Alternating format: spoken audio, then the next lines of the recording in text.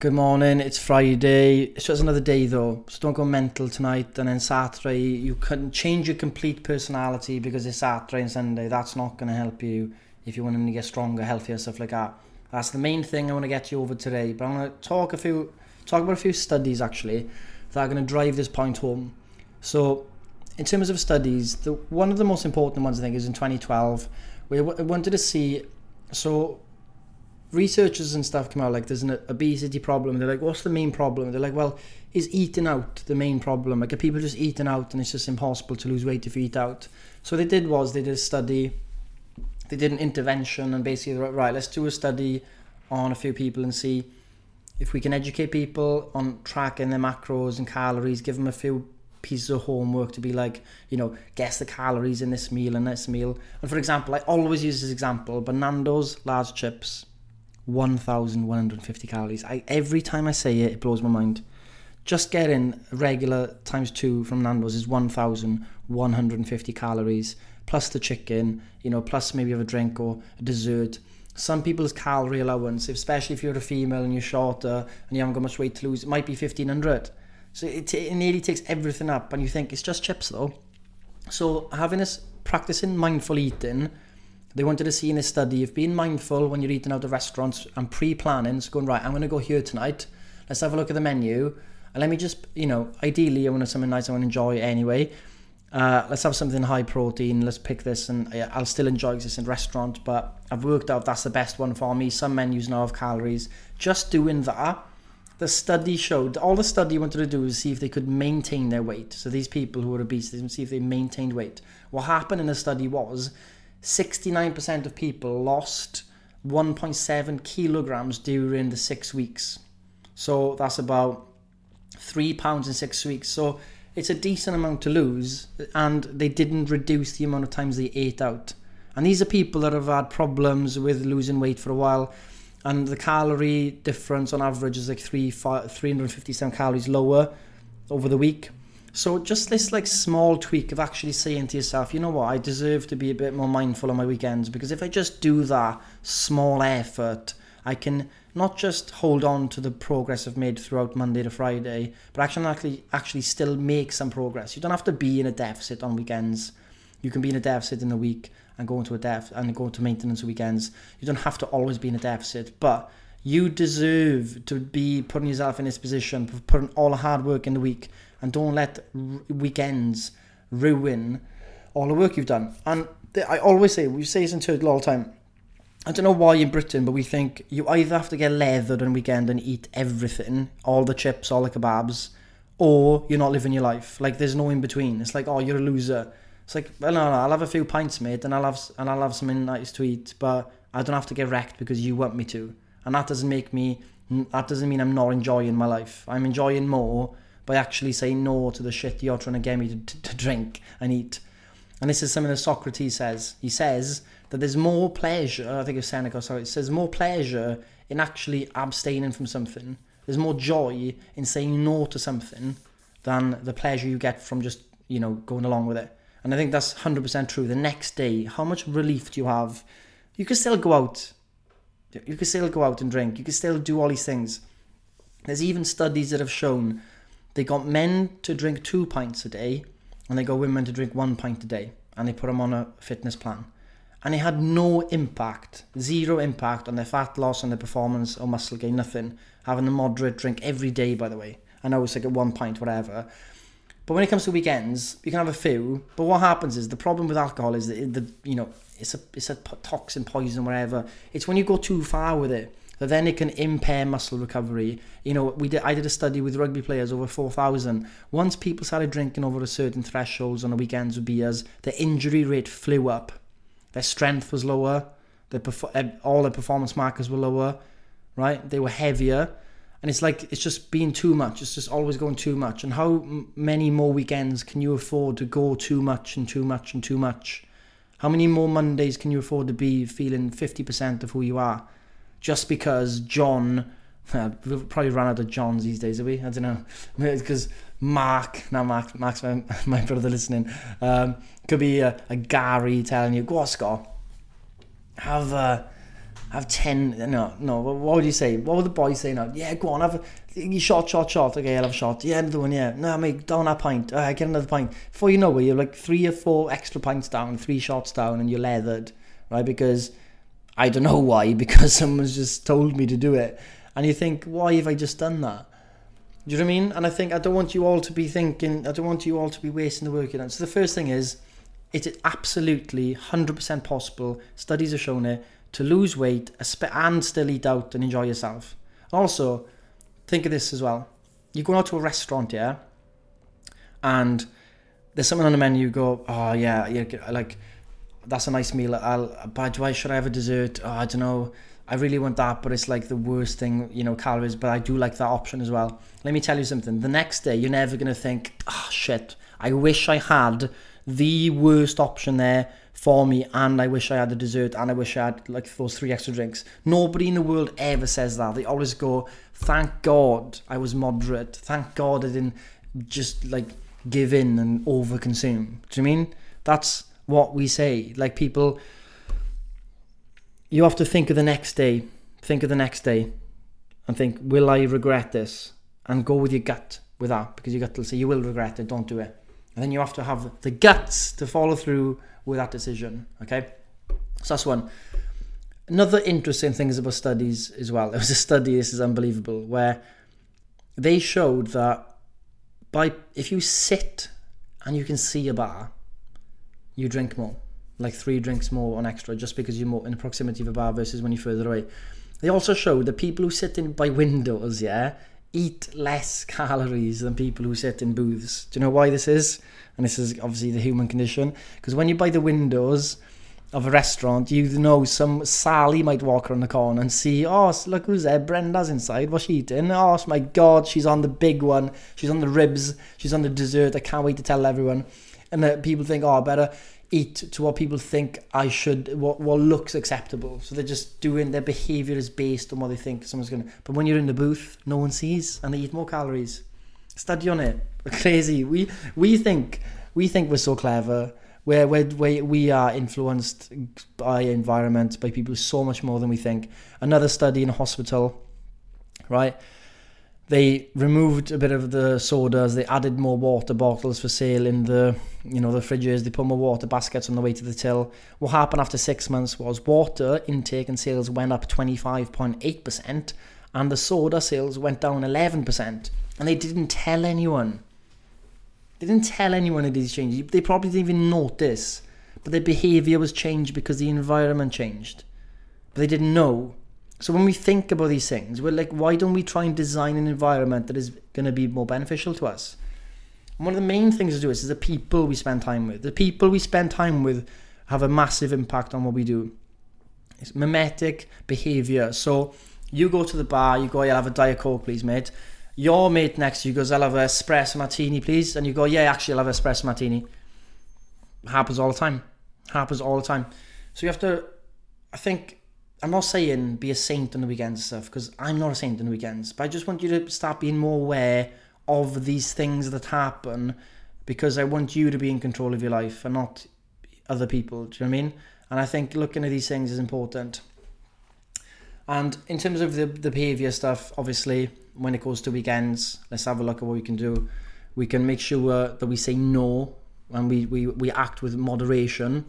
Make sure that we do still enjoy our weekends and lives, and not, suffocate ourselves away from the world, because that's not going to work, because you'll end up just binging at home, right? That's not going to work. And understand that alcohol consumption, what's moderate to you, what is moderate in the studies, is not bad. It's what we do after we drink. We get leathered, then we have kebab, and then we wake up the next day, consume 2,000 calories. So if you are going out, the environment the next morning is important. Is there no food in the fridge for you to eat?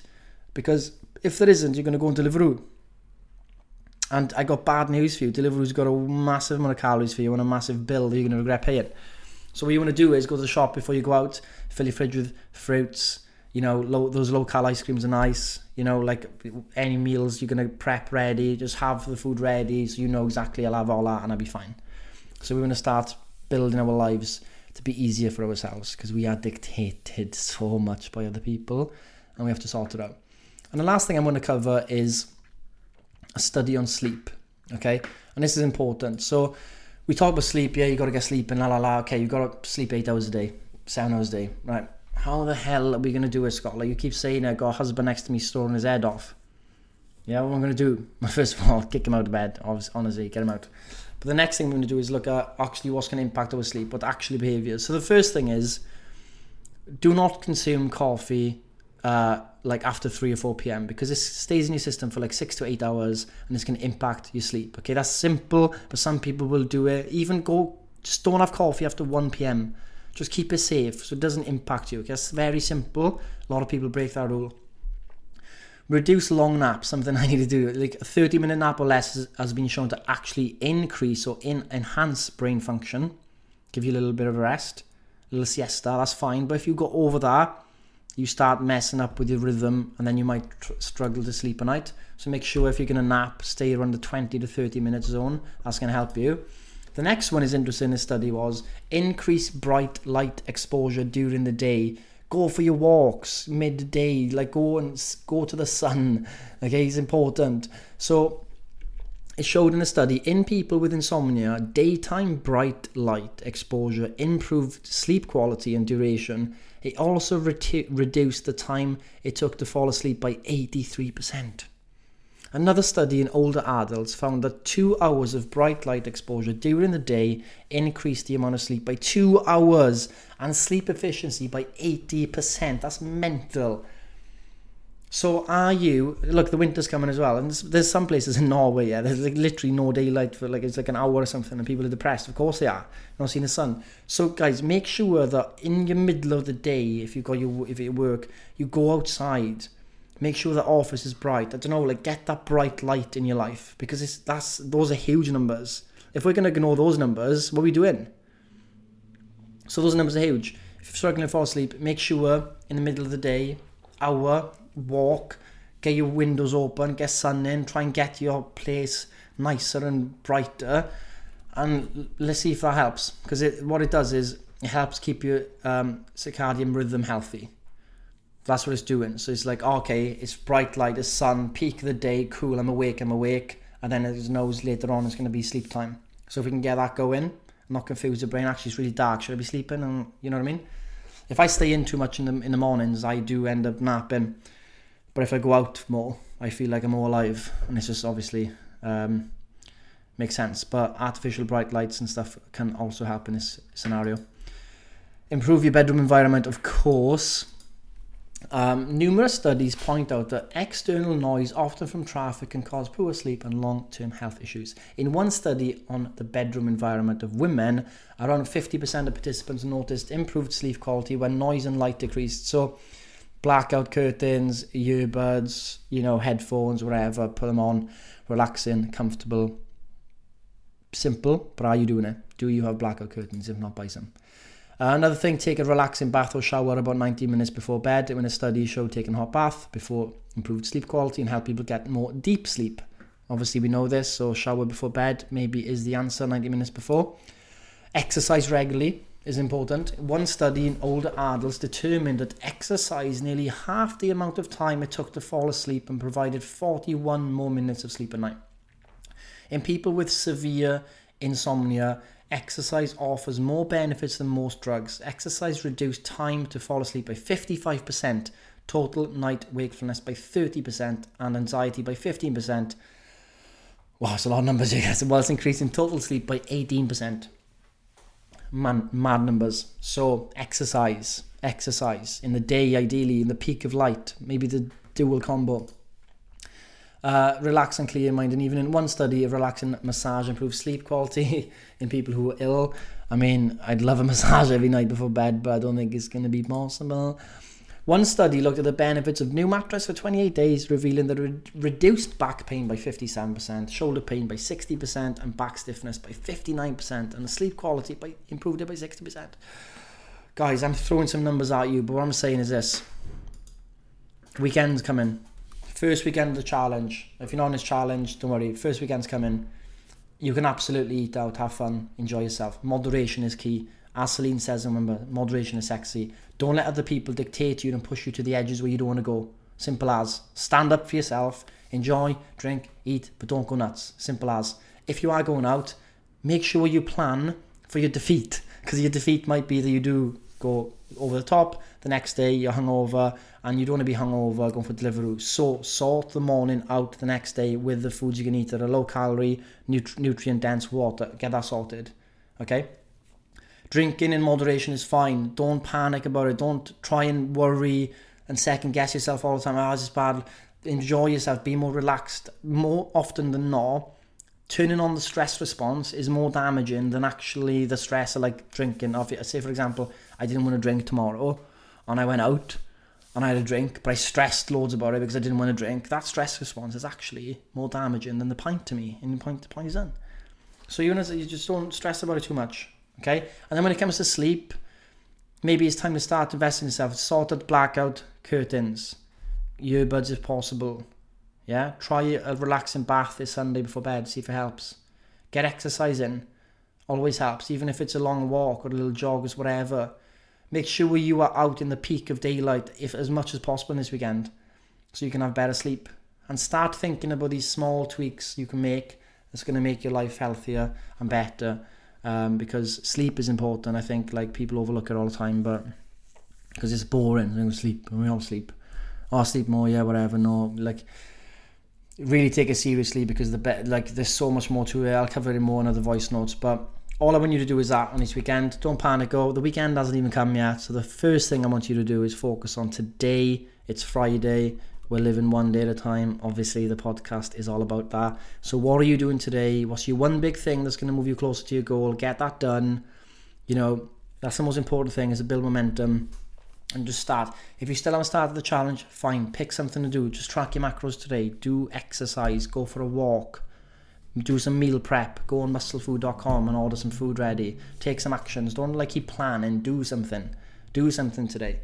And remember, if you could do it today, you could do it tomorrow. It is as simple as that when we break it down. And well done for completing your first week in this new challenge. For everybody that's new to Turtle, and all the Turtle members, of course, who are listening. You're always doing the challenges, but yeah, it's good to get going on a challenge. It will get harder, the workouts, I promise you, and it's all about progressing every week. So it doesn't matter if we started like this week, next week we go a bit heavier, a bit more sets and reps, then a bit more. That's what matters. It's the bit more that causes the adaptation of muscle growth, as opposed to going all out this week as heavy as we can. There's nothing to improve next week. We're not adapting, and we're not going to get stronger, right? That's how it works. So it works better to be slow and steady. And that's all. Enjoy your week. I will see you back here on Monday.